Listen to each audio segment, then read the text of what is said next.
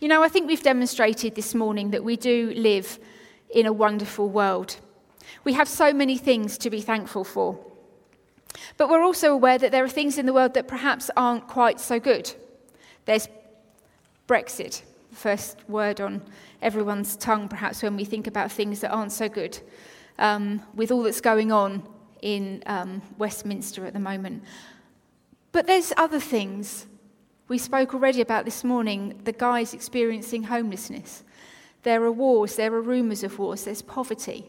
And it's all just out there on our doorstep. And we live within the balance of the blessings that we receive and also the lack that there is in this world.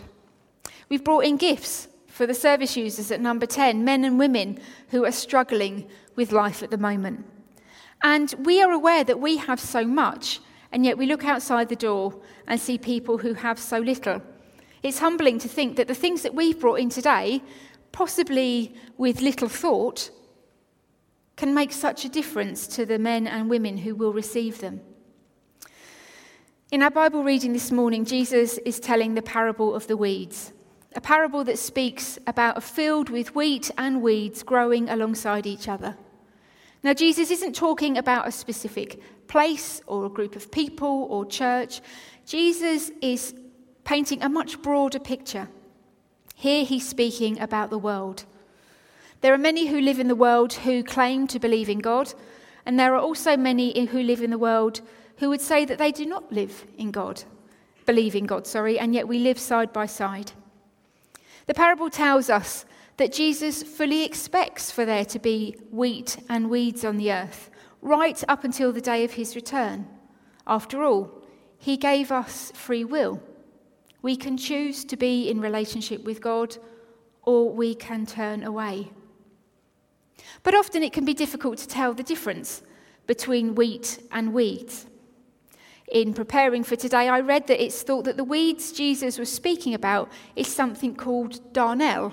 I don't know if you've ever heard of that, but that's what he was referring to, which apparently looks very much like wheat whilst it's young, although it can later be distinguished. And telling the difference between weed and wheat or plants isn't a new thing. When we moved into our current quarters, I don't know if any of you, when you move, we didn't touch the garden for a year, other than the keeping the grass short and that sort of stuff. We waited to see what came up, what plants came up, what the bushes did and that sort of stuff. And in that first year, in the sort of spring, summer, this little blue flower appeared. It was quite pretty.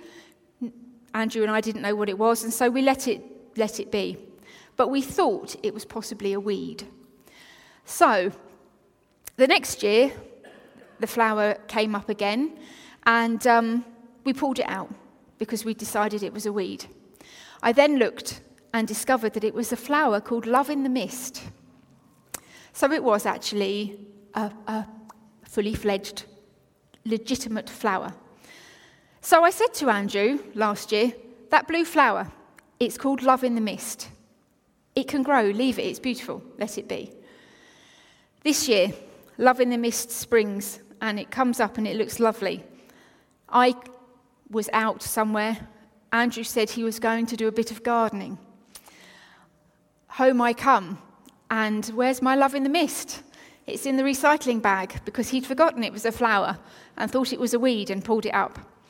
So hopefully next year when Love in the Mist comes again, fortunately it's fairly hardy, we will keep it. But you know, Andrew isn't the only one that's done that. My father, bless him, my mother used to tell the story of how she planted lots of little plants one Saturday. The following Saturday she went out shopping, and when she came home, all those plants had been pulled up because my father thought they were weeds. So it's not a new thing being hard to distinguish between wheat and weeds. As with the wheat and darnel, it's only as the plants mature and bear fruit that we can know with any assurance what they are. And perhaps it's the same with people. As we mature and grow, people can tell where someone's root is. But even then, only God knows for certain. But this morning, I don't want to think about weeds and wheat and growing together and how to tell the difference, because actually that's quite a dangerous thing to do.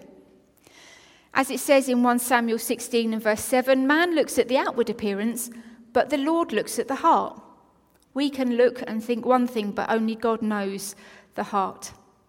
This morning, I just want us to think about us being the best and the strongest and the most productive wheat or people that we can be. God allows weeds and wheat to grow alongside each other, and that can sometimes be difficult to understand. But we're not here to judge, because at the end of the day, none of us are perfect, and we all sin and fall short of the glory of God. We need to be the best us we can, and do all that we can do for the glory of God. We should look to glorify God in our bodies, in our conversations, and in our thought lives. But that can be tough to do, especially glorifying God in our thoughts. Someone once said that if our minds were a projector that showed every thought that we had to those around us, we would soon start thinking very differently. And it's true, isn't it? If what you're thinking now was projected for us all to see, would you be thinking those thoughts? We need to be living in every aspect of our lives to the best of our ability with the Spirit's help.